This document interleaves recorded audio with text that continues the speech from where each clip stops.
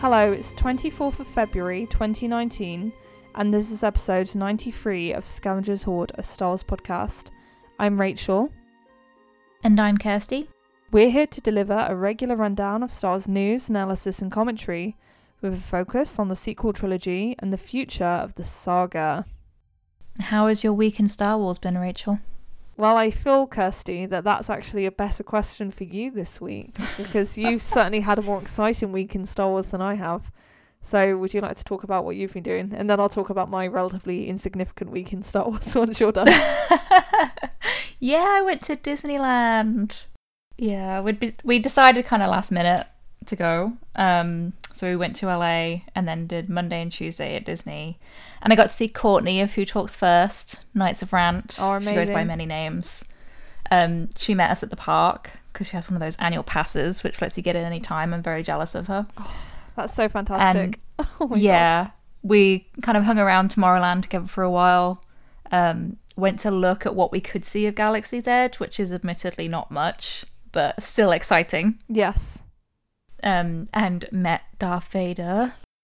Did you feel at all scared in front of him, or not scared, but like got giggly because he's Okay. like pointing at you and like, you know, calling you a traitor and dirty rebel and all that. That's so cool. Do you get the impression it's all pre-recorded dialogue instead of? Oh, it is, yeah. Right, It's yeah. it's like motion sensors, so when he does a certain gesture, it says the thing that goes with it. Right. Okay. But That's it's still really cool. it's done really well, so it feels interactive. Nice. I met Chewie the next day, so Oh, got a big hug amazing. from him. Yeah. That's the whole point of meeting Chewie, surely, to get a big hug. Who? Oh yeah, it was great. You know, you can't make much sense of him otherwise. So Yeah. Like, so yeah. you're not going to be able to have an intelligent conversation, basically. Mm-hmm. And then later in the week, we were staying like in the Santa Monica, Venice Beach areas, and met up with Erin from Meta Machina for some dinner. It Lovely. was really lovely to see her again. She moved to LA last year and is doing really well. Likes it there a lot. Mm-hmm. So yeah, it was just a lovely week. Awesome. And you also saw the tent for the Independent Spirit Awards. I did, yeah. I was at Santa Monica Pier and they'd set that up. So Oh, nice. that was happening a few days later. It was last night, wasn't it? So. Yeah. So close to Adam Driver, yet so far from Adam Driver. Yeah, so far. Yeah. Gotta wait for Burn This. Yeah, exactly. There's no escaping. Yeah, no, that would be awesome. Yeah, and my week in Star Wars mostly revolved around much more humble things because I did not go to Disneyland. It's just that tragically. All my excitement for this year has basically been saved up for Celebration. Although I did listen to the amazing Nerdist parody song Kylo, which takes the Star is Born song Shallow and makes it all about Star Wars and Kylo Ren / Ben Solo's redemption arc, which we know is going to happen, so it's all okay. And it's actually a really cool song.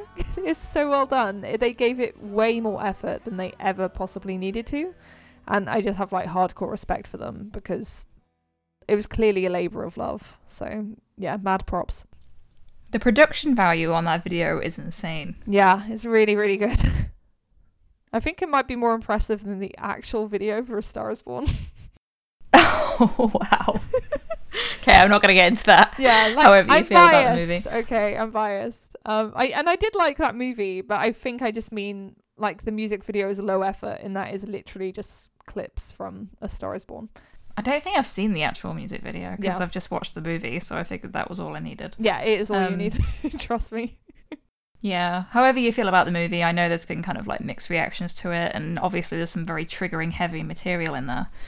But this song is just done so well. And I think Nerdist have done quite a few of these parody videos at this point, although this is the only one I've watched. But I think I'm going to check the other ones out anyway. I don't even know what they are, but this is just so good. The lyrics fit so well. Yeah. And I saw that Ryan Johnson had watched it, and he seemed to enjoy it, especially the nose boop. Yeah, no, like it was really impressive how they matched up the lighting and stuff so well. Like in the moments in the music video that are meant to be analogous to the like cutscene stuff, the lighting is literally spot on. So I was like, yeah, you did your homework. I'm very proud of you. Yeah, that was very cool. Yeah, and besides that, for the spoiler fiends among you, I put together like the most nerdy of nerdy things. Is quite ridiculous and embarrassing. But it's basically a spreadsheet tracking all of the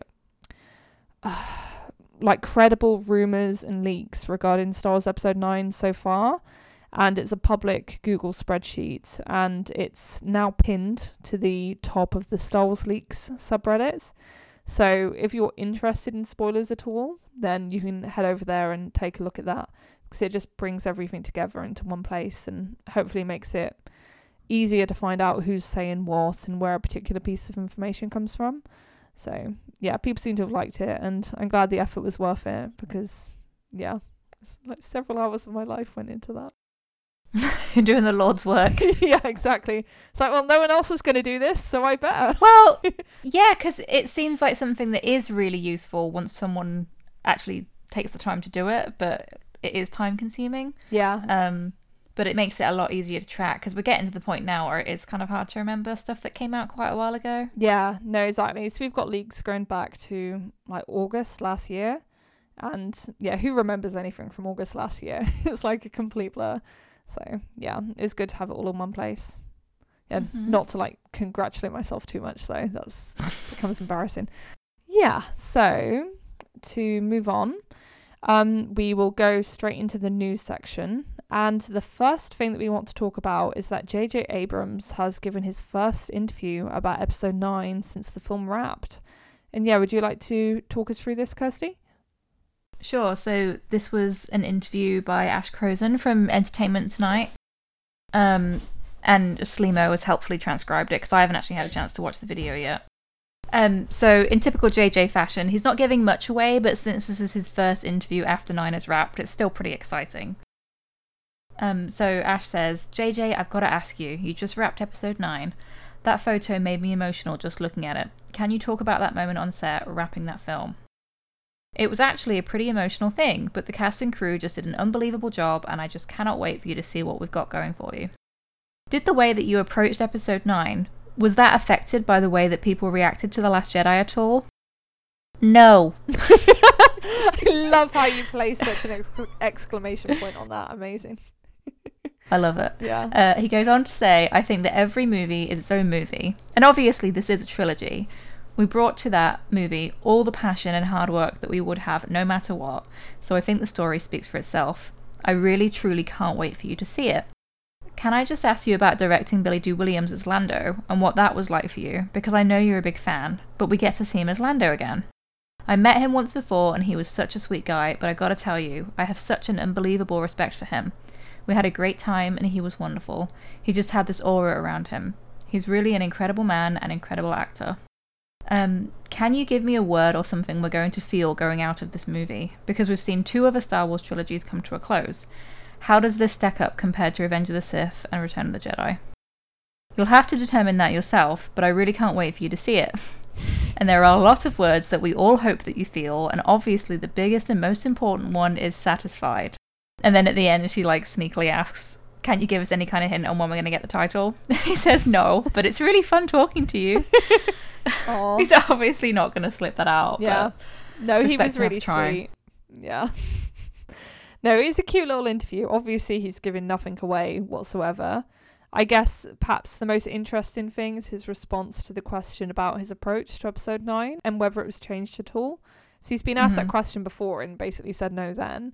And the answer hasn't changed, basically, which is what we is want. Just nice to hear. Yeah. Yeah.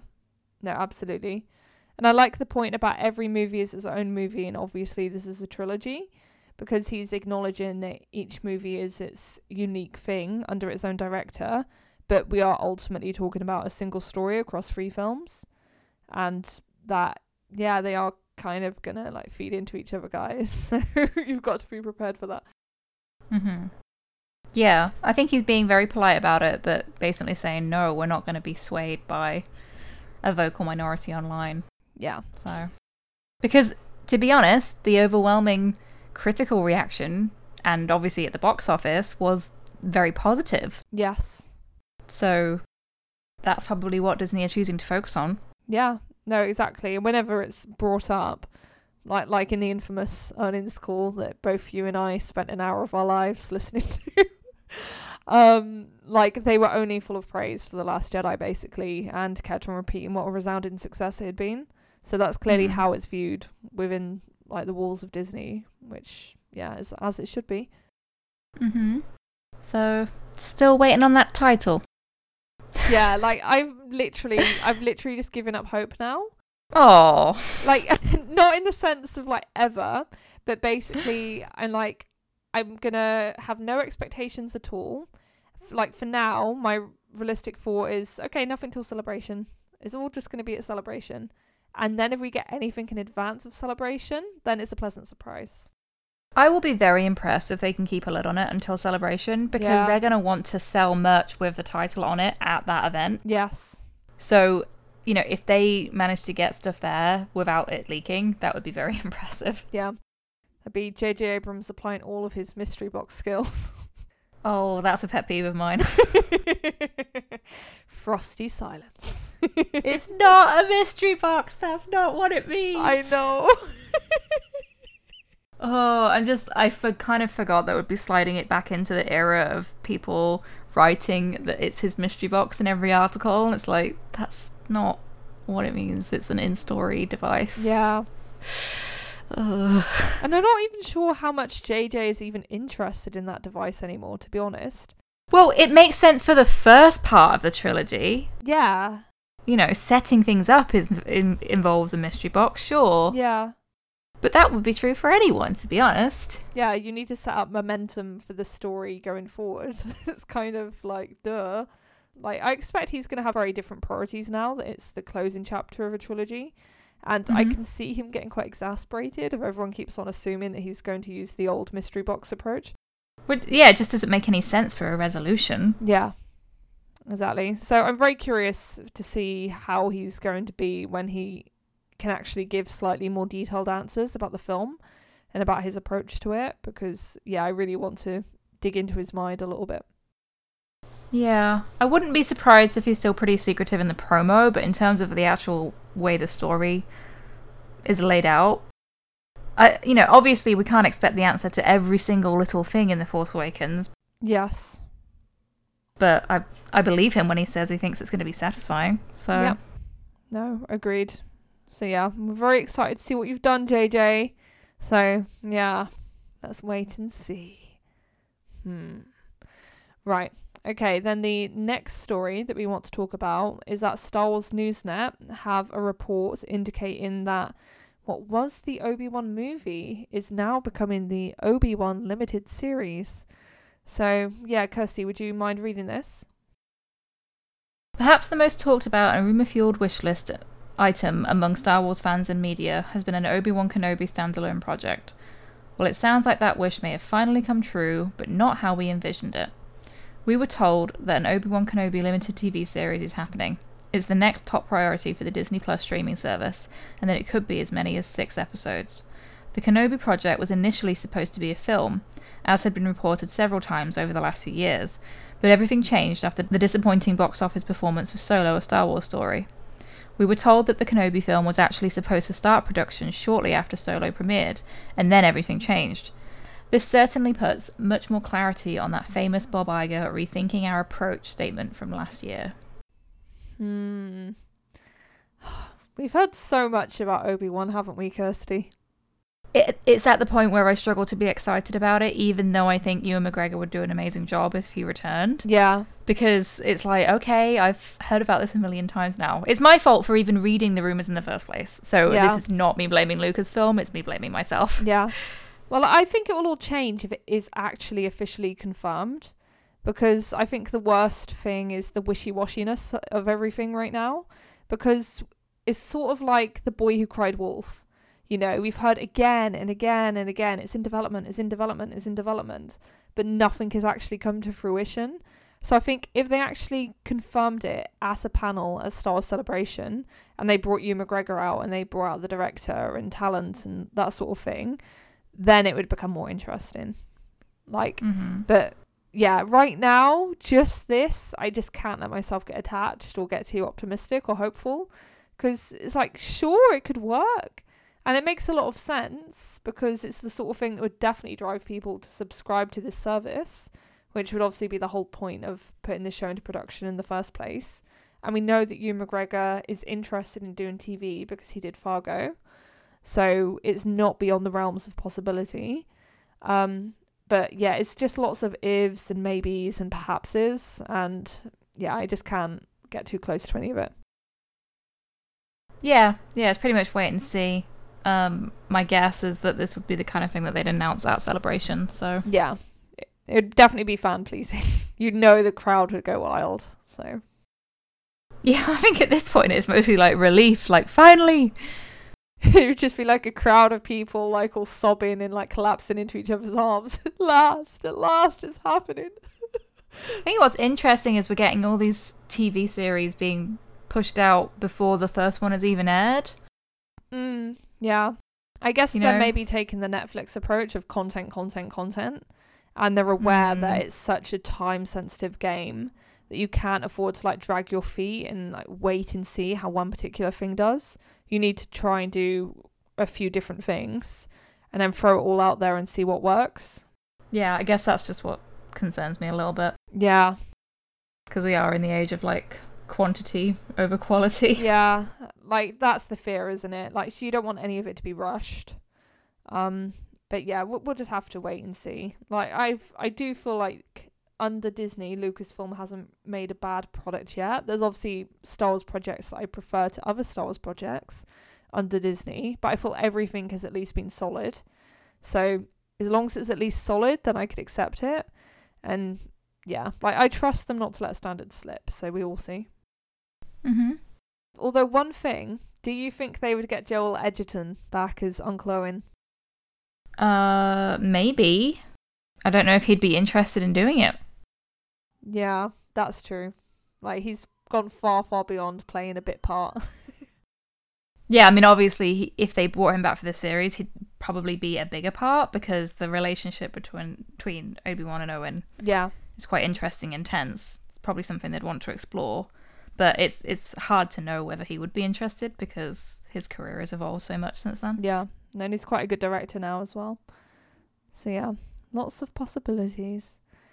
Right, and then just springing off from this, I'll just discuss it briefly and I won't read out the whole report. But basically, Fan4Tracks have heard that a third Star Wars TV project, so a mystery Star Wars project, that is not The Mandalorian or the Cassian Andor TV series, both of which have already been announced, has like been registered as starting production soon in the UK. So that's quite intriguing. Like, it does perhaps make one wonder if it might be the Obi-Wan thing, like, which would tie into the previous rumour. But yeah, there's a little bit of context here that I'll read out. Tonight we can reveal that the third, as yet unannounced, Star Wars TV series will be shot in the UK under the production name of Series 3 Productions UK Limited, which was registered on the Public UK Companies Register on the 12th of October 2018. We anticipate that the focal point of the series will be revealed at Star Wars Celebration in April. Registered on the exact same day was E&E Industries UK Limited, which we understand will be the first film from the planned Rian Johnson trilogy. It should be noted that for convenience, Disney registers businesses in blocks, and the creation of these businesses does not mean they started production at those dates, merely that they intend to enter production soon. This can, of course, mean very early design development, and does not necessarily mean they will see final production, as seen recently with PLT Productions, the Kenobi movie. So, yeah, I thought I'd read that out, so it's some interesting background, and it's a helpful reality check, basically, because it's easy to see that, oh, it was registered on the 12th of October, that means they were filming something in October. So it's like, no, that's quite probably not what it means. So I'd imagine both of these projects, so the Rian Johnson thing and the mystery TV show, they're in early development, but neither of them have actually entered production. So yeah, it makes me wonder if that's going to be filming during the same time as the Cassian Andor series, because that hasn't started yet either, has it? Yes, that's right. Yeah, and timeline's going to be interesting. Yeah, and I wonder if perhaps if the Cassian series is being shot in the US. So they might be filming concurrently, but just in different countries. Yeah, I would guess so if they're announcing this one specifically. Yeah. No, which would make a lot of sense. I guess they want to make sure that they can still put all the people they've had working on the Star Wars movies to use, because I think for the last few years it's been quite a predictable cycle for all those people, and they've quite a good community built up. So I'd imagine that a lot of the people who worked on the films would just be transferring straight over to work on whatever this new project is. Mm-hmm. So yeah, it's more Star Wars coming, guys. Endless. Although the only thing with the Rian Johnson thing is that does make me wonder perhaps if we might be getting the Rian Johnson film that coming before the Benioff and Weiss. Because I haven't heard anything about a company being registered for the Benioff and Weiss trilogy yet. So if they're in a position to register the Rian Johnson thing, that suggests they're maybe further along with it. How do they know that this is the Rian Johnson one? Yeah, that they don't make it clear. I presume they have their reasons because they state it quite confidently. And Fan for Tracks do have a very, very good track record for these company names. So they've broken them for every single film since The Force Awakens, and they've always been correct. So I trust them, but it's a bit tricky. You don't know what they're basing their report on. Yeah, I mean, without knowing anything about them, really, I am more excited about the Rian Johnson one than the Benioff and Weiss, so that works out for me. Yeah, exactly. So fingers crossed. Okay, right. And then the next thing we're going to talk about is something that shouldn't be taken too seriously, basically. And the main reason I wanted to talk about it is because there's so many random ideas being chucked around here that I was thinking, like, let's just chuck these names out there and then discuss which ones we'd be most interested in seeing. Right, so basically, a series of dubious reports, essentially, which is to say I don't really trust any of them, but there's been a number of them, so they're popping up everywhere. And I thought we can at least discuss it quickly. They've come up suggesting that there's a list of TV shows that are being considered for development at Lucasfilm, basically. So that doesn't mean that all these shows are actually going to happen, but more like they're just being contemplated and discussed and bandied about as possibilities, which I think seems much more realistic. So there's no way in hell they're going to make all these TV shows. But to discuss them, that's a different kettle of fish entirely, because it doesn't cost anything to discuss something. So yeah, these shows they're talking about perhaps having are one for Kira, one for Lando, one for Finn, one for Poe, and then in a separate report that I can't even find the origin of right now, there was also the suggestion of a Rose spin-off. So yeah, lots and lots of different avenues. Would you be down for spin-offs about those characters, Kirsty? Not really. Sorry, I know I sound like a Debbie Downer, but I'm just like, saying that something is in development could be like literally someone throwing out a pitch and being like, does this sound like a good idea? Yeah. Like that counts. Yeah. So there will be hundreds of these. Yeah. So it's really like anyone could write one of these articles and be like, oh yeah, there's going to be a young Ben Solo series. Yeah. Oh yeah, there's going to be a Snoke series. There's going to be a Luke series set after Return of the Jedi. There's going to be a Gonk Droid series.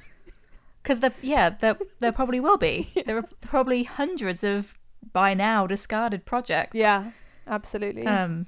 Because obviously they can't be all greenlit, but they're going to put these ideas forward because some of them will end up being made. Yes. And it totally makes sense to be like, oh yeah, well, we have these amazing actors who were Kira and Lando. While we might not make another Solo movie, we could repackage that somehow. Yes. But just naming the characters isn't really enough for me. Yeah. It's like, sure, that might be good. Yeah. I don't know anything about it though. Yeah, like of all of these, I see the most potential in a Kira show for obvious reasons, because that character is left on such a cliffhanger at the end of Solo, and I really, really want to see where she goes next. And I think there is like clear narrative potential in that. But I think it's very hard to say, like, oh yeah, a Finn spin-off, because that will so much depend on where that character ends up in episode 9. For example, this working under the assumption that you'd be having a show that was about Finn after the sequel trilogy, because I don't know, I don't see much like potential in a series about Finn as a stormtrooper. I guess you could, But I feel like that's the sort of thing where it's more like comic territory or book territory. You know, I don't think you could get a show out of that. So, yeah, it's very difficult to take seriously, basically. Yeah, and it depends what the opportunities that these actors are going to get. Yeah. Like, besides from Star Wars after Episode 9 is over. But I find it hard to believe that John Boyega would struggle to get interesting projects come his way. Yeah. So it's up for debate whether he would want to do a Finn TV show, you know? Yeah. Shouldn't just assume. Exactly. He already has like big movies planned, like that cool sounding one with Letitia Wright. So yeah, he would definitely be prioritizing that over a Disney Plus show, I think. Right.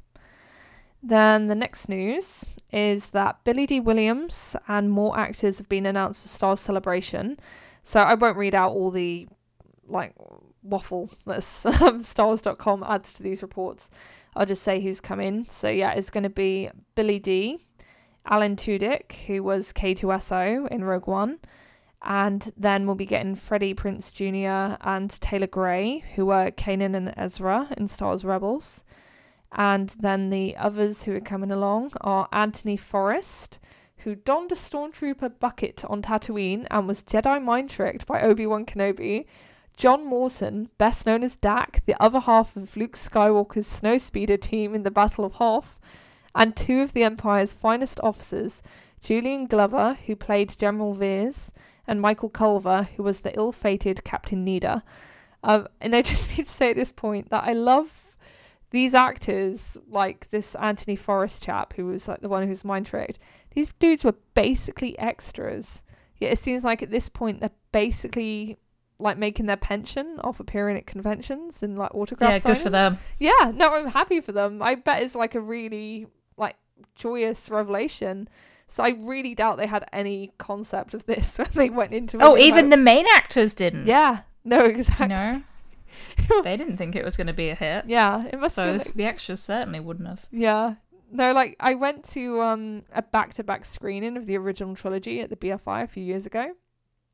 And they had a Q&A, and one of the people at the Q&A was a guy who'd worked on Jabba the Hutt, puppeteering him, and he had puppeteered Jabba the Hutt's right hand. And this dude, he was absolutely lovely. He was a doll.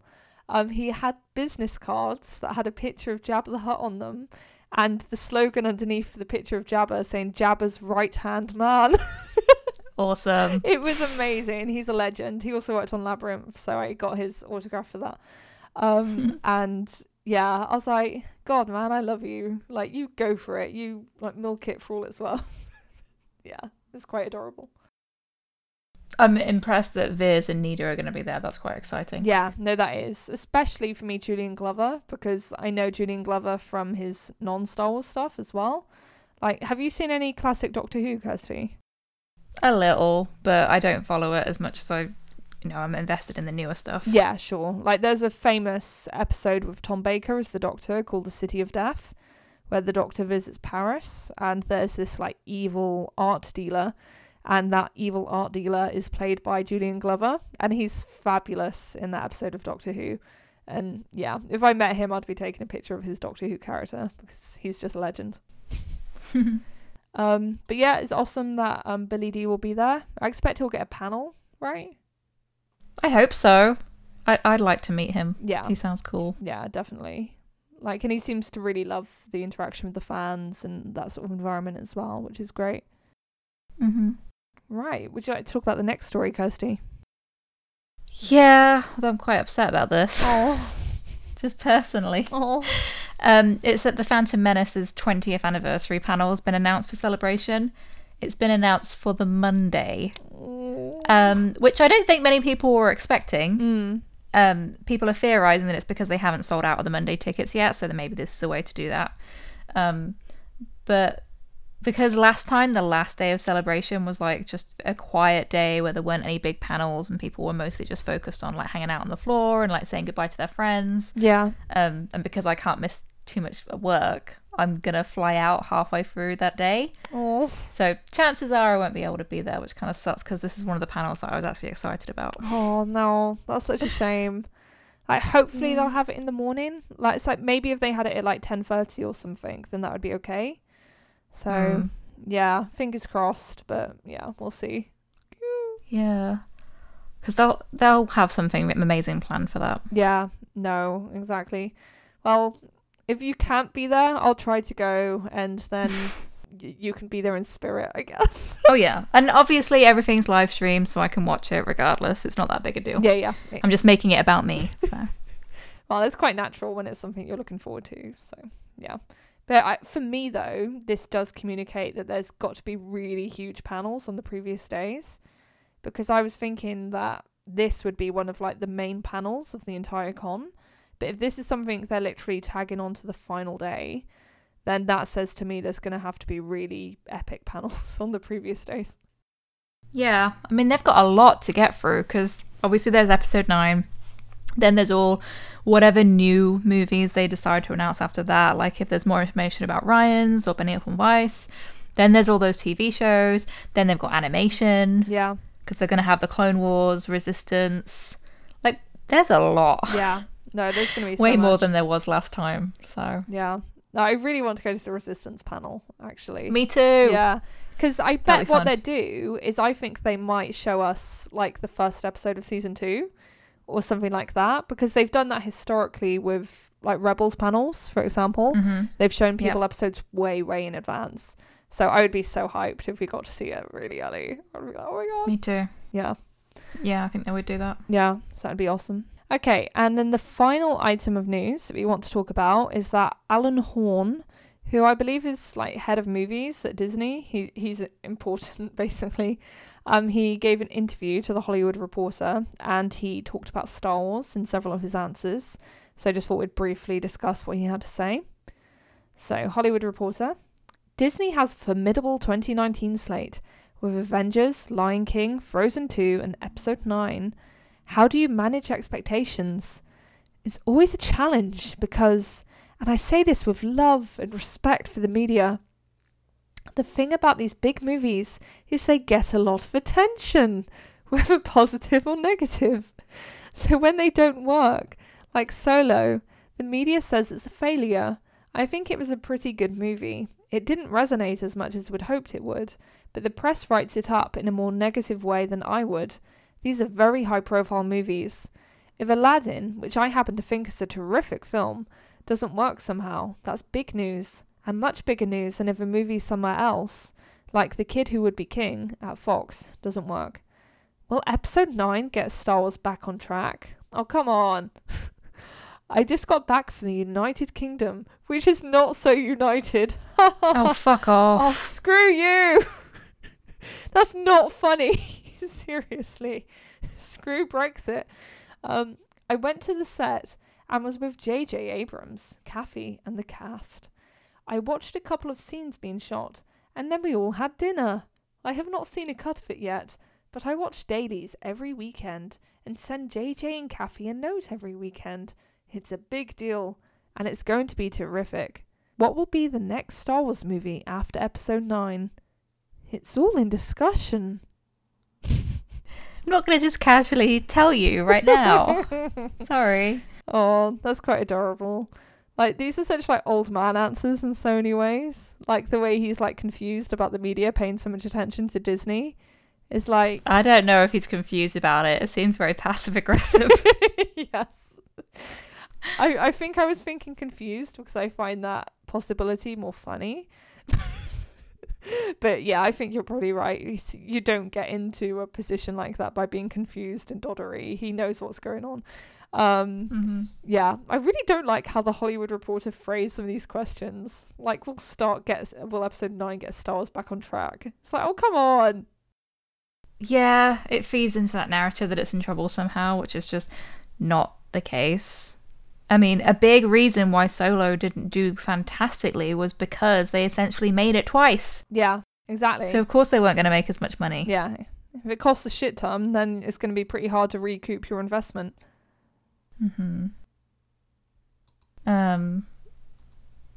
Yeah. So he sounds pretty confident. Yep. No, he does. He's sending his little notes. Yeah, I saw some people say that was a bit concerning to them, but I'm sure he's not like getting into the weeds of like critiquing the acting or He's probably just like, yeah, looks great. Yeah, no, exactly. And I think people lose sight of the fact that this has got to be like the absolute normal process for all of these huge movies. Yeah, 'cause they've got to have oversight. Yeah. You know, like they won't necessarily be, as I said, like giving explicit critique and like feedback on very specific moments in the scenes that they're watching, but they still want to know that things are running smoothly. Yeah. It's like I work for a company and like, sure, my manager won't be there like hovering over my desk every day, like to check out what I'm doing. But they will check in occasionally because they want to know that the jobs are being done and that things are actually being produced as they're meant to be being produced. So, yeah, it's like, yeah, that's kind of how businesses work. Yeah, I don't mean to sound mean to people, but it's just like, come on. Yeah, sounds par for the course. Yeah. Toe in the line. Okay, cool. With the news out of the way, let's move on to talk about the latest episode of Star Wars Resistance. Would you care to read out the plot summary of the core problem, Kirsty? Sure. It's quite a long one. Kaz accompanies Poe on a mission to investigate First Order activity in the Dassel system within the unknown regions. Travelling there, they discover that the system's sun has vanished, several wrecked planetoids, and that the planet Nadravar has been drilled through. Kaz and Poe encounter a First Order probe droid on an abandoned moon whose population has been wiped out by the First Order. After escaping TIE fighters, Kaz and Poe part company with BB-8 accompanying Poe on a mission to Jakku.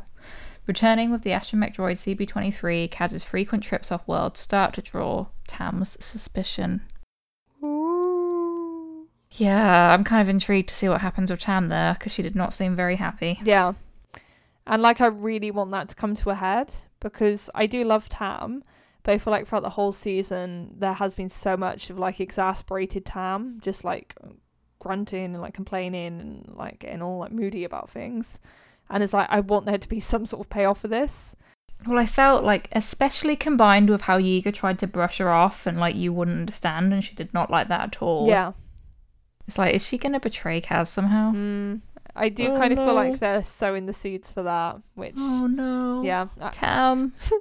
I think the next Careful. episode is going to be very interesting, let's put it that way. And yeah, I hope Tam becomes a big focus because she has got a bit of the short shrift sometimes. So yeah, I'd like to see more Tam.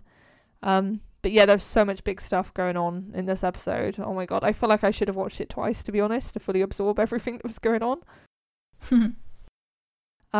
Yeah, it's like the main thing and the most obvious thing is obviously that we said goodbye to BB-8. BB-8 is now off with Poe, and there's something really like it really gets me thinking that, God, like in another corner of the galaxy, like Rey is spending like her last normal day of life on Jakku, like just being like a regular person, like undisturbed by all this like enormous like galaxy changing like stuff that's going on. And she's just about to be caught up in it all after Poe arrives. And yeah. Finn's about to defect. Kylo's about to kill Lor Santeca. Kylo's about to feel things. It's all going to kick off. Yeah. Oh my god. Snoke's about to be pissed. Oh my god, it's so exciting. Yeah, so it's all really coming to a head, basically. And yeah, I do wonder when we're going to see BB-8 in this show again. Like, I like CB-23, but it's like, I miss the little guy already. Yeah, I think Kaz was a bit heartbroken. Yeah, I feel like BB-8 is going to be gone for a while. I think it might be like BB-8 becomes a bit like Poe now, pops up as an occasional guest star, but is not there like in a long-term capacity. Well, yeah, I don't even know how that's going to work from now on, because at this point, the next time Poe would see him would be in a post-The Last Jedi landscape. Yeah, that's true. It's like when they say, I'll see you soon, it's like, well, will you? Is Kaz going to be around during episode 8 to 9 hiatus? Yeah. God, I'd love that. Like, so I imagine season 2 is going to be set during that period between 8 and 9, which is going to make it so fascinating to watch. So yeah, so many intriguing possibilities. And yeah, that abandoned planet that they find that's clearly been like decimated by the First Order, I really think that's Tahar. Like that moon, sorry. I think that moon must be Tahar. Oh, really? Yeah, I think so. Like, because we know that those children came from a planet that had been wiped out by the First Order and that they'd barely escaped. And I think it's very significant that they pick up an abandoned child's toy. So I think that Kaz is going to end up showing that to the kids. And then one of them's going to be like, that's my toy. And I know that would be a huge coincidence, but it's like, it's an animated show. That sort of thing okay. happens. I got quite a different impression. Okay. What was your read? Like, that hadn't occurred to me. I just thought it was that they were showing how routine this is for the First Order now. That they have destroyed so many civilizations. I think that's a very legitimate read as well. I think I just found it very pointed that we see Kaz taking that toy back with him to the Colossus, because I don't think they would have made him do that if there weren't going to be some sort of further ramifications from him having that. Oh, maybe. Yeah, so we'll see. I'm sure if there are going to be ramifications, they'll be revealed in the next few episodes. So, yeah, it will all come out in the wash. Yeah, but did you enjoy this episode overall, Kirsty? Yeah, I didn't think there were any hugely surprising revelations, because it was kind of like what we knew the First Order was going to be doing anyway. Yes. It's kind of funny watching Kaz and Poe walk around on a planet where there's no sun. Oh, it's a bit chilly. It's like, it'd be more than that. I think you'd both basically be human popsicles at this point. Yeah. Yeah. But, it's Star Wars, so you just gotta let it go. It's funny because I think of like those people who try and take like the gravity issues in The Last Jedi seriously, and it's like, come on, it's obviously not a factor in Star Wars. It's like, it's all dumb. It's like, just accept it and you'll be so much happier, I promise. Yeah. And I always enjoy seeing a Tuca doll, so they're very cute. Yeah. Oh, was that the doll that Kaz picked up? Yeah. Oh my god. Like, where else have we seen them before? It did look vaguely familiar. Well, obviously we get Tucas in the other animated shows, but like Ben Solo had one when he was a baby. The girl that's in Jyn Erso's Force of Destiny episode, that's what the stormtroopers like take from her and she has to get back. Oh god, you're so right. How did I forget? Oh my god. So it's a pretty Tuca common doll. childhood toy. I think there's one in the visual dictionary for something that Jyn had when she was a kid. Right. So. I guess it's like a teddy bear basically in the Star Wars universe. Yeah. Yeah, exactly. Yeah. No, that makes sense. Yeah, so awesome. Right, I think that brings us to the end of all the non-spoilery stuff, right? Mm-hmm. Okay, cool. Well, on that note, I think we're ready for the spoiler siren. I shouldn't. Do it. Okay, right. So there are quite a few leaks this time to discuss. Yeah, so it's going to be a question of figuring out how best to navigate these, because there are some where we're going to skirt over them a little bit, because some of them are just repeating points made in previous rumours and that sort of thing. So yeah, I might have a go at reading, and we'll do it a bit like we did last time, where we read out one bullet point and then we discuss it and then move on to the next thing. Because, yeah, otherwise it just gets too messy and complicated to talk about anything. Right, so the first leak that we have is from Reddit, and the reason to take it seriously is because it's from a moderator on that subreddit, who is Jedi Paxis, and they essentially posted the leaked photos showing the characters in their costumes for episode 9. And they have come back saying that a trusted source has given them a range of other information that they have then helpfully summarised in a post. Okay, so would you like to read out the first bullet point, Kirsty? Sure. Luke and Leia appear in multiple flashbacks, including at least one scene where Leia is being trained or is discussing Jedi training with Luke. The outcome of the training is uncertain. It is also unclear if Carrie Fisher and Mark Hamill filmed these scenes and will be de-aged, or if they're portrayed by younger actors and CG'd like Leia and Tarkin in Rogue One. My sources heard nothing about Han appearing in any flashbacks. So, this is interesting to me, but I have no idea how it would fit into anything. Yeah, I'm super skeptical of this stuff. As in, like, skeptical of it being real? Yeah. Because we've heard from other leaks, like, and again, I don't even know how trustworthy they were, but like, yeah, sure, there'll be flashbacks, but it's like Leia and Han dropping Ben off at Jedi school with Luke. Yeah. So it's like, yeah, I can understand why people would think there'll be a flashback of some kind, because obviously we got those in The Last Jedi too. Yes. But I don't know. I very much believe it when I see it with this stuff. Yeah. No, it's hard to take this too seriously. Like, and again, it's hard. It's like, it's the sort of thing where these kinds of flashbacks might make complete sense and feel really natural and earned and justified in the context of the film itself. Yeah, this tells us nothing about the meaning of why that would be in there. Yeah, you know, exactly. so. It's, right now it feels very disconnected. So yeah, I'll be intrigued to see how it pans out. And in a way, I could understand them doing something like this as a way of making Leia more present in the film, despite the absence of Carrie Fisher.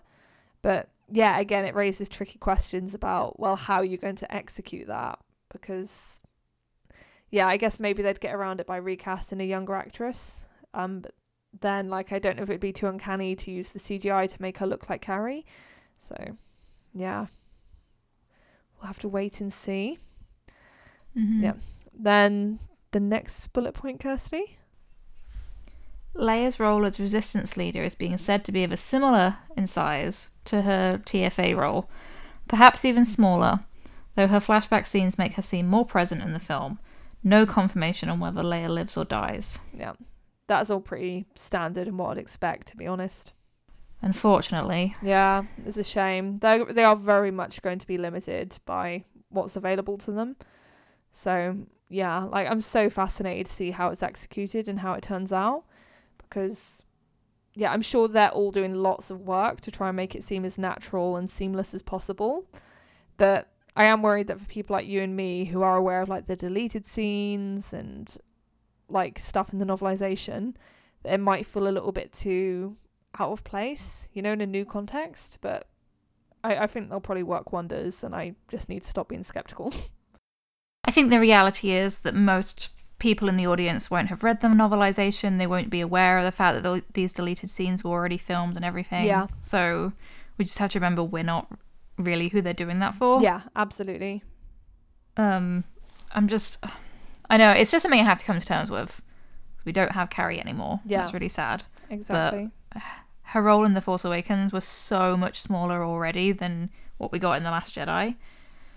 And she was put into a coma for a large chunk of The Last Jedi, so that's really saying something. Yeah, exactly.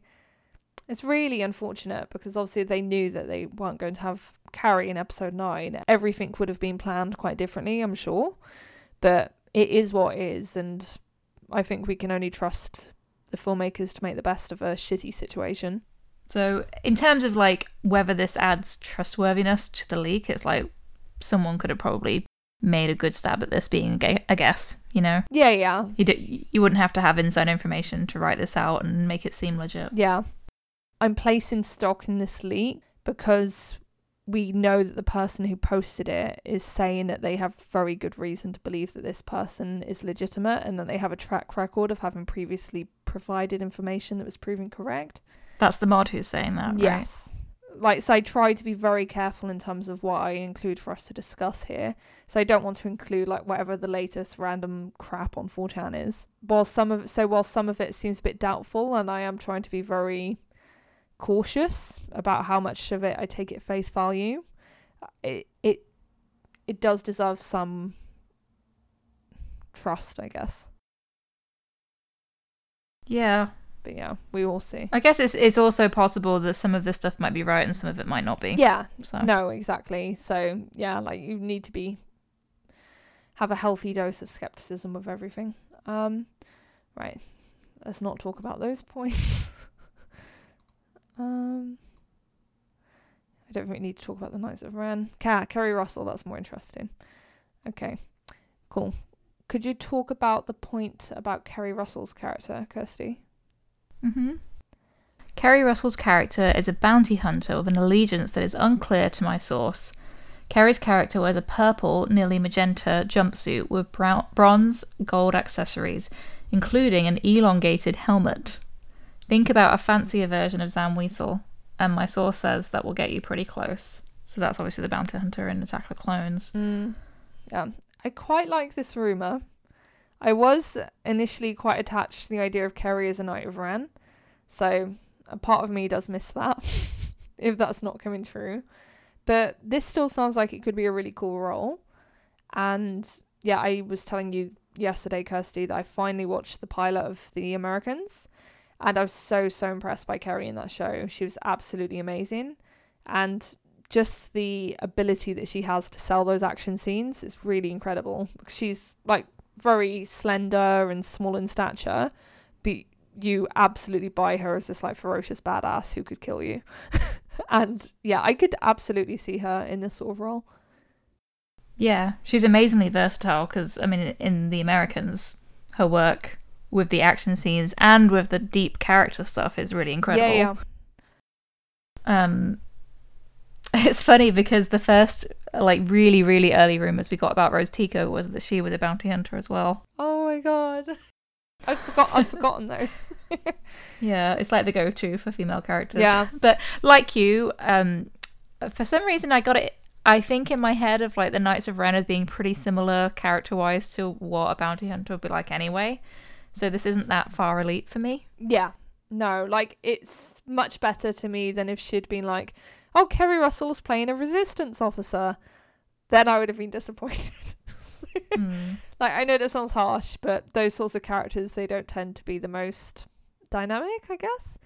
Whereas I think there's room for some interesting stuff to be going on with a character like this. And just the whole concept of having a bounty hunter is interesting from the perspective of, okay, so first of all, who is hiring this person? And second, Hux.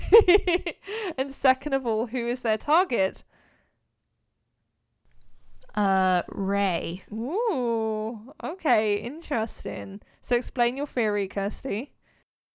Well, obviously Kylo has told Hux in The Last Jedi that Rey is responsible for killing Snoke. Mm-hmm. So I think Hux is not going to just let that go. Yes. And I think it would be really interesting. This is like my fanfic now. Yeah, that's fine. Go for it, indulge. If Hux hired this bounty hunter to take out Rey without even informing Kylo. Yeah. Extra juicy if it's as a result of him getting his hands somehow on that mysterious elevator footage. Ooh. And kind of putting two and two together and figuring out that Kylo actually does care about the girl. Oh. And that's why he doesn't tell him. Oh, wow. Yeah. And it's all part of that plan. Yeah. You know? But maybe I'm giving Hux too much credit. Yeah. That would be really cool. Yeah, Hux could be doing it from like a really like nasty, sadistic point of view. It's like, I'm going to give him the cruelest blow by killing the girl and showing her to him. That'd be a really like messed up thing to do. So that'd be sort of like in Hux's wheelhouse. Whether he would have the resources to pull it off is a different story. But yeah, it would also be cool to see Rey face off with like a female adversary. Like, yeah, someone besides Kylo. Yeah, exactly. Basically anyone other than Kylo, please. That would be very welcome. Yeah, no, so it's an interesting idea. And that outfit sounds really cool. Yeah, I'm interested in how this elongated helmet would look because it sounds kind of goofy, but I'm sure it's not. Yeah, exactly. And bronze gold accessories has the potential to be quite tacky, but it also has the potential to be quite fabulous. So, yeah, I'll give it the benefit of the doubt. Okay, right, and then the next one. Naomi Aki's character is supposedly Finn's sister. There's a mod note. This point was presented to my source as factual, like all the other parts of this post, but I believe it might be wise to take this one with a grain of salt until other sources can corroborate this particular bit of information. I love that the mod is even like, not so sure about this. Because previously, people have said Naomi Aki is Lando's daughter, so it's like, okay, please don't make Finn a Calrissian. I'll tell you the background to a lot of the stuff that's been brought up, like the stuff about Naomi Aki's character being Lando's daughter. That basically came from a Reddit user called Tamiri Blag. And they started out with a post that had some credibility to it, and we discussed it on this show. And it had credibility because they described some sort of like prop monster that was then later described by Making Star Wars, who obviously have the track record for us to take them seriously. But then this person, this Tamiri Blagg character, he began to weave progressively more elaborate reports about the film, up to and including the point where he described this elaborate scene where Kerry Russell was screaming out for Luke in childbirth, and that she and Luke were the parents of Rey. And basically he got called out for his bullshit and had to admit he was making quite a lot of stuff up. So basically the possibility remains that user might have been saying some truthful stuff because of the things that line up with Making Star Wars and other sources. But it's almost impossible at this point to distinguish between the bullshit that they posted and the stuff that they said that's actually reliable and worth taking seriously. So for now, I'm just completely forgetting everything he said and being like, Yeah, that's a good shout. Yeah. So, yeah, like, welcome to the inner workings of the Star Wars Leaks subreddit. Woo! Yeah, I don't quite understand why these people do the things they do, but... It's really annoying because you like get excited by a leaker and you're like, oh my god, this person seems legit, they seem legit. And then when they come out with like, Kerry Russell dies in childbirth, it's like, oh no. You're going down a path I can't follow. Yeah, basically, yeah. And luckily then when stuff comes out about Kerry Russell being a bounty hunter, it's kind of like, well, I really doubt that she's going to be a bounty hunter and die in childbirth. It'd be quite an interesting combination of... But equally, both could be untrue. So yeah, equally both could be untrue. But at the moment, I'm more predisposed to pay attention to the bounty hunter rumor. But we will see. Yeah, but dying in childbirth is so Star Wars. Unfortunately. Yes, it's true. I really don't want it though. I know, that's pretty much what it comes down to when you read Elite. You're like, this kind of sounds like what I would want to be true, so I'm going to listen to it. Yeah, that is basically it. And like, I admit that to myself a lot. We're all subject to bias in this game, basically. Right. And then the final one is... Very exciting. My fave. C-3PO has a scene where he holds military gear. It is unclear whether he actually fires any weapons. So my source doesn't recall exact details, but 3PO appeared to have a bag or net, not unlike the Ewok trap net, and what he or she believes to be Chewie's bowcaster. Stop the presses. That's gonna be a shit show. Can you imagine C-3PO trying to fire the bowcaster? Oh gosh. Oh dearie me! Oh, I say, I didn't expect that to be quite so effective. Oh. Yeah, it's like, please spare us. No. Yeah, is it going to be like an Attack of the Clones sequence? Yeah, it's giving me those vibes, and I don't like it. And like Anthony Daniels is also in my bad books right now because of all the bullshit he pulled. Did you see his latest tweet today? No. What did he say? He's like, some people seem to believe I was talking about episode 9. Really? That's JJ's prerogative. It's like, don't you fucking dare. You know what you did. I hate it when people act like so faux innocent. What? You thought I was talking about episode 9? It's like, yeah, of course people did. Do you mean that thing that everyone basically cares about to the exclusion of everything else Star Wars right now? Uh-huh. Oh, God. Yes, wasn't like all his like cryptic tweeting ultimately about like a book he has coming out or something? I don't even know, because some of it kind of looked like it was about his birthday as well. Oh my God. Anthony Daniels is just... I can't. Yeah, I don't follow him, but somehow I see all of it because it whips people up into an excitement. I'm like, why are you doing this to yourself? Yeah, it's like, please just stop. Right. And then the next leak, which is separate, and we're moving on from the Jedi Paxis thing now. This next leak is basically a summary of what was said in the Now This Is Podcasting podcast, episode 262. This podcast is put out by Jason from Making Star Wars. Making Star Wars, they have sources, so there's reason to listen to what they say. I won't read out everything that was summarized from this podcast, because some of it has already been debunked by Ryan Johnson, among others, and I don't want to waste anyone's time with it. So, But it's good to keep that in mind. yeah. Because if some of it has been debunked, it's very possible that the rest of it might not be true either. Yeah, no, exactly. And to be fair to Jason, I think the reason why this isn't used as the basis for a written report, but is instead discussed in the podcast, is typically because it's stuff he is less certain of. So he'll discuss it in a casual way, but he won't like commit it to a report. Right. Okay. So, in the podcast, Jason talks about Rey's hair being similar to The Force Awakens due to scenes with Leia. He thinks there was a scene cut from The Force Awakens that had Rey and Leia having a conversation. He says it's before she goes off with Han Solo, but I'm assuming he means she goes off to Luke, because obviously by the time Leia is reintroduced in The Force Awakens, Rey has been captured. Yes. Mm-hmm. So, we know that there is a deleted conversation between Rey and Leia just before she flies off, and it's something to the effect of, "Oh, you won't become like my son," and that sort of thing, with Leia basically warning Rey against becoming like Ben and following that path. And yeah, there's potential to reuse that, but again, I think there would have to be some clever editing and perhaps some new dialogue recorded for both parties, like perhaps using a sound alike for Leia or something to make it convincing and make it fit for the new movie. Yeah, which is very possible. I think we talked about this last week, right? Yeah, I've got a minor sense of deja vu, but yeah. Yeah. Right, then the next point is that Adam Driver was definitely in Jordan to take pictures for a certain magazine that covers Star Wars films. And they're assuming Entertainment Weekly, Empire, or Vanity Fair. I'd bet on Vanity Fair for something like that. Probably. Yeah. I think Entertainment Weekly, they tend to use either things that are edited over a background or actual stills from the movie, because they come out later, right? Yeah, and Empire do the same. They don't take their own exclusive photos. Vanity Fair is the only one that does like photo shoots as such. So Right. yeah, I could see them deploying old Annie to go out and take some snaps.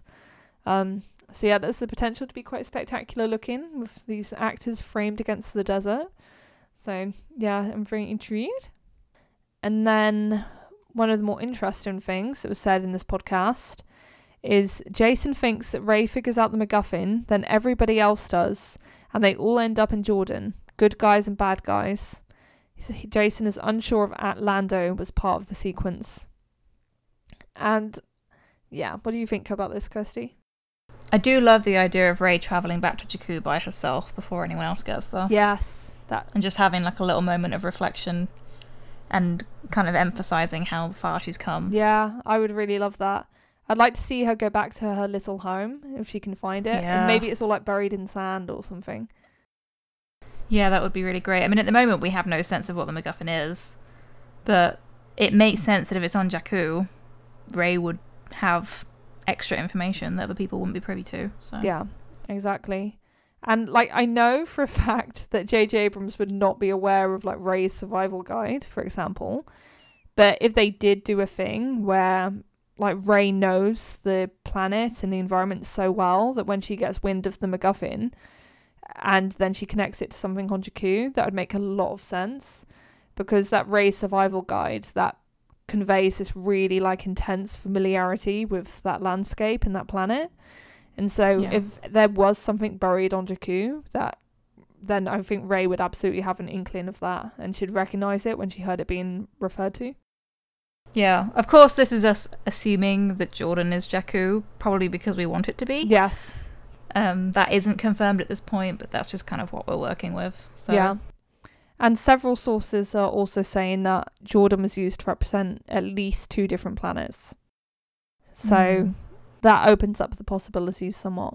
And then the final thing to discuss from episode 262 of Now This Is Podcasting is Jason has heard that Rose is very high up in the Resistance, but he hasn't heard anything about her, doesn't know how big of a part she has. I was so relieved to at least see something about Rose. Like, because besides this, is literally been dead. So I'm glad it at least sounds like she's been promoted. Well, there's no one left in the Resistance. Yes, that's true. Yeah, like if there was like a janitor in the Resistance, there'd probably be like a captain at this point. Yeah. I do like the idea of her and Kador kind of running things between them. Yeah. If everyone else is kind of out in the field, but I at least hope she has something exciting to do and some development. Yeah. No, like, I don't want her to just be completely static in the movie or just, like, stuck on the base. It would be nice to see her have a little bit more of an active role to play. But, yeah, we'll have to see because we know absolutely nothing about her in this movie. Okay, right. And then we move on to, now this is podcasting episode 263. And the information from this episode of the podcast has been summarised by Godzon. People on Reddit have weird usernames, okay. And, yep, so there's quite a few things noted here. I'll read them out in little chunks, but not quite bullet point by bullet point, because if I did that, we'd be here for ages. Right.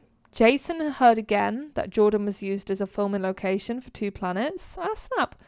One of them looks like Tatooine. The Lars homestead was reportedly built in Pinewood, and Tatooine is reportedly at the end of the movie. So, how would they know that it's at the end of the movie? It's so random, the stuff that gets out. Yeah, I don't know. Yeah. That would have been something they'd probably have had to have heard quite recently. Yeah. I do find it an interesting idea. A part of me would like the poetry. And I know that sounds like I'm taking the piss when I say that. But a part of me would like the poetry of ending at the Lars homestead. Because that's where the... it's definitely where Revenge of the Sith ended. Obviously, it's not where Return of the Jedi ended, but it would tie back to the prequels quite nicely. Mm-hmm. Yeah, it links the trilogies together. I guess the other thing to keep in mind is that it's possible that this stuff is actually for the Obi-Wan series. Yeah. Although I don't know if that could be premature to have built a set for that already. Yeah, that was in the back of my mind. Or it might be the case that if they did build this Tatooine stuff for episode 9, then they plan to leave it up for the Obi-Wan series. Yeah. I do like the idea of seeing Tatooine again. Yeah. I definitely think it has a place. And it could feel quite natural and earned. So yeah, it'd be nice. And yeah, they do have to do something to make it all feel cohesive. Right. And then 2 more small bits. It looks like a small Act 2 set was built in Pinewood too. And the second Jordan planet could be named Pazima or something like that. Jason doesn't know the exact spelling, and Pazima is just my transcription. Okay. Wait, so is he saying that it's not Jakku and it could be Tatooine or Pazima instead? Or is he saying that Jordan is Pazima and Jakku and Tatooine is something separate?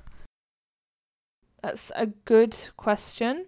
It looks like he's saying, according to this, that Jordan was used for Tatooine and Pazima. So he's not mentioning Jakku. But then we do have other leaks that are mentioning Jakku. So really, God knows. It's a lot of desert. Yeah, it is a hell of a lot of desert. So I want to mix things up a little. yeah, so I'm being a little bit skeptical about this idea of the second planet being Pazima, because I wonder if perhaps there might be some confusion and there is a planet called Pazima, but it's not a desert planet, and maybe it's the name of a completely different planet with a different biome. But yeah, again, it's also like fluffy and or abstract. it's not a planet name, it's like a city name. Yes, because I think there was possible. some confusion about Canto Bight at the beginning as well. Yeah, so I think that even if we do go back to Jakku, there's a high possibility of going to a completely different part of Jakku from what we've seen before. So I don't think we'd see Nima Outpost again. So I think it's possible that we see a settlement on Jakku that's called Pazima. Mm-hmm. That could work out. Yeah, and it's intriguing to me that they'd build an Act 2 set as well. So that makes me wonder then, okay, does someone go back to Act 2 to pick up Luke's stuff? Or is there perhaps some sort of flashback scene? There's quite a few possibilities. Yeah, I don't know what to make of that right now. Mm. Like whether that would be Luke involved or Rey. There's nothing else to really go on, is there? Yeah, exactly. Right. And then there's a miners' fish market looking town. The whole town was built in Pinewood, so maybe it's the biggest set we heard about. Snow troopers were there and snow special effects were used there. Also, there is a droid factory on the miners' fish market set. It's an Easter egg heaven. Robot from Bad Robot logo is hidden there. John Williams' scores are somehow hidden there. I do not understand that. And a few battle droids from the Phantom Menace are there. Like, do they mean that like literal like printed scores by John Williams are there? That's so random. I guess, or like etched into the decor somehow. Yeah, it sounds very goofy, but I kind of like it. Mm. And I do like the sound of this actually. So we've known for a while that there was going to be some sort of snow involved, but I like that it sounds like it's actually going to be a civilized planet. That it's not just like it's a planet covered in snow. That there's actually going to be like a town and people doing their business and stuff there. Because Yeah, some world building. yeah, please. Yeah, so that sounds quite promising to me. What about this next part? Your favourite? This sounds so weird. Yeah. Right, then the next 2 points are about Kylo. Kylo supposedly goes to a dark-looking castle to get his helmet fixed in the movie. But this could be bullshit because he also heard earlier that the Knights of Ren fixed his helmet. There's some monkey-looking creature on this set. Kylo is part of the swamp planet, Black Park stuff. Kylo's pulling and throwing some resistance soldiers, but he's probably separated from the main battle on that planet. Okay, so first things first, I really don't see them actually showing the bloody helmet being like fixed by someone. I just like, come on, do they really have time for that? You know, it's like they didn't show someone Well, it's like a bit dusting odd. it up and If there is to be a time jump, it would be a bit odd to even bother showing that, wouldn't it, really? Because it's like he waited a year to get it fixed. yeah, it felt very redundant. It's the kind of thing that it almost makes me wonder, is this something that's included in a book or a comic or something like that? And then, okay, it's part of the story, but it's not part of the film. And then the boundaries between the two got confused. Hmm. So I think that's a possible reading. But yeah, again, need to wait and see. And yeah, talk about your feelings about Kylo pulling and throwing resistant soldiers, Kirsty. So I know that's your favourite part.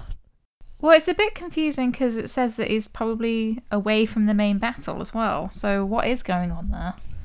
That made me think that maybe it's a bit like what happened on Takodana, that there's like a main military conflict with like troopers and resistance soldiers. But then Kylo has his own mission, like perhaps to find Rey, perhaps to look for whatever the hell this MacGuffin is, something like that. And he's off doing his own thing, quite separate from everyone else. And then he has to like get past the people who are in his way. Like that was where my mind went. Yeah. I guess I just don't really want something that flies too close to the Vader hallway scene in Rogue One. Yeah. But it's very plausible that this could be described that way, but not actually happening that way. Yeah, no, exactly. It's all about how these things are described. And the way things are described in leaks like this is usually so vastly different from how they're executed on film that you can only take like the bare facts away. So like here it's like Kylo is off on his own mission separate from everyone else. He encounters some resistance soldiers and he has to like deal with them. Like that's basically. But he's involved to some extent in the Black Park portion of the filming. Yeah. Which sounds like maybe it's tied into this like miners fish market town business.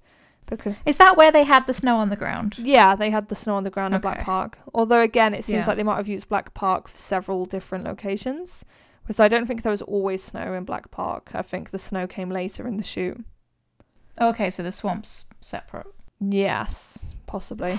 It's so complicated, and this is why I made It the is. tracker. So. It's the kind of it's the kind of thing that like things will make sense once if they are confirmed and we see them. We're like, oh, that's what that part was referring to. But right now, Yeah. it's like So I think if you try to like itemize like little scraps of information from The Last Jedi in this sort of way, it would sound completely bizarre and incoherent. It's just because we don't have like the greater thread of the story to like contextualize any of this. yeah. I think after that first teaser, everything will start to make more sense. Exactly. Then 2 new points. Kylo supposedly has a new ship. It's white with red and black details. It has some cool gadgets. Supposedly Vader's helmet is on that ship. Okay, that's interesting. Like, I've got lots of questions. Like, a white ship doesn't seem very on brand with the First Order. It would stick out like a sore thumb. Yeah, true. Yeah, so interesting. Sounds design more choice. resistancy. Yeah, so what are you doing, Kylo? And yeah, and it's like if he has his helmet like on this ship, is he like running away from home and he like had to take Granddad's helmet with him as like a security blanket? That's my Yeah, I mean, I guess if fiction. it was on the finalizer. yeah. He's not gonna just leave it there, is he? If he can help it. He's gonna like smuggle it into his backpack. It's like, right, I'm going to take sandwiches and a bucket and a handkerchief and Granddad's burnt helmet, and then I'm all ready. Yeah. I hope this is true because then it brings that back full circle from Force Awakens.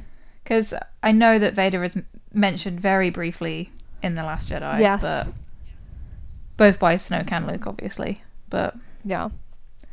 I don't know. I think it would be good to have that come back around again for Kylo. Yeah, definitely. I think it makes a lot of Especially sense. if we get Force Ghost Anakin. Yeah. Woo! Hopefully he'll Which tell him it's to totally like just possible we lose do. interest in like all the morbid shit and go out and like talk to girls and stuff. Specifically one girl. Yes. Okay, and then there's lots of other random stuff about ships that's just like too random and abstract to really make anything of. But one interesting part is there was supposedly a massive ship on the Cardington set. The final battle with zero gravity was probably filmed there. And I find this so intensely frustrating.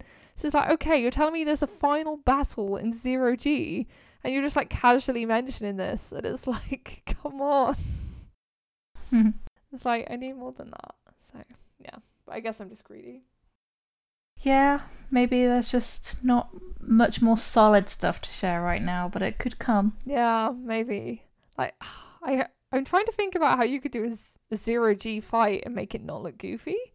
It's like, wee! Bash, bash. Like, No, I agree. yeah, so Yeah. that would be very Who knows? interesting. Like, I'd love it if they did actually find a way to create a zero G like environment for the actors, though. That would be awesome. It's like they took them to NASA. It's like, wee! That would be fun. That would be so much fun. I'd like to see the behind the scenes footage of that.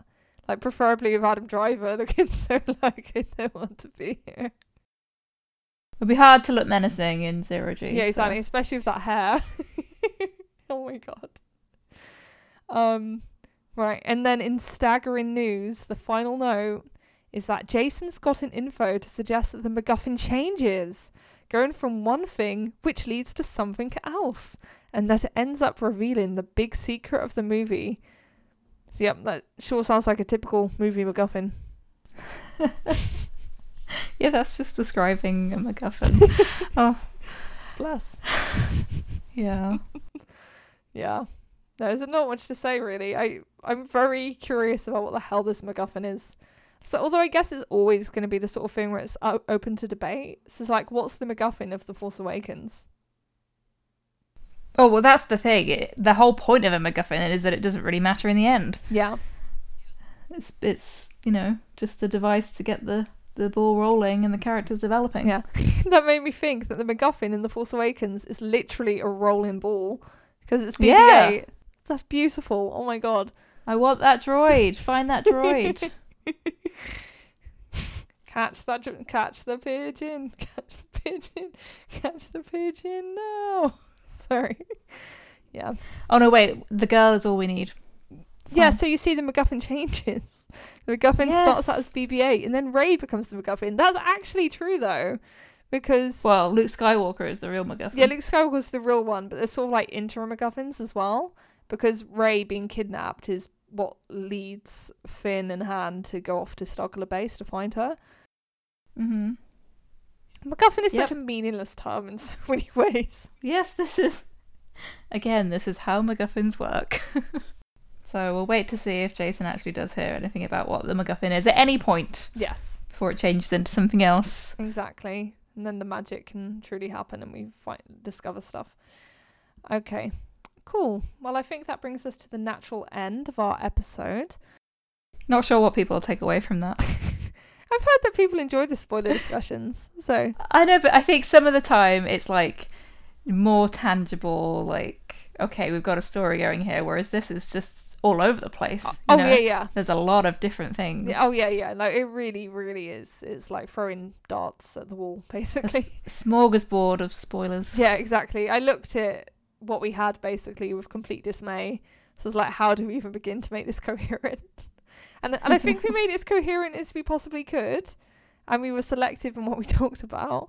But dear God, it's just, it's a mess. Okay, cool. So I'm Rachel. You can find me at Star Wars Nonsense on Tumblr and at Journal of the Star Wars on WordPress. Where can people find you, Kirsty? I'm Bastila Bay on Tumblr and Scavengers Horde on Twitter. Thank you so much for listening, and until next time, bye.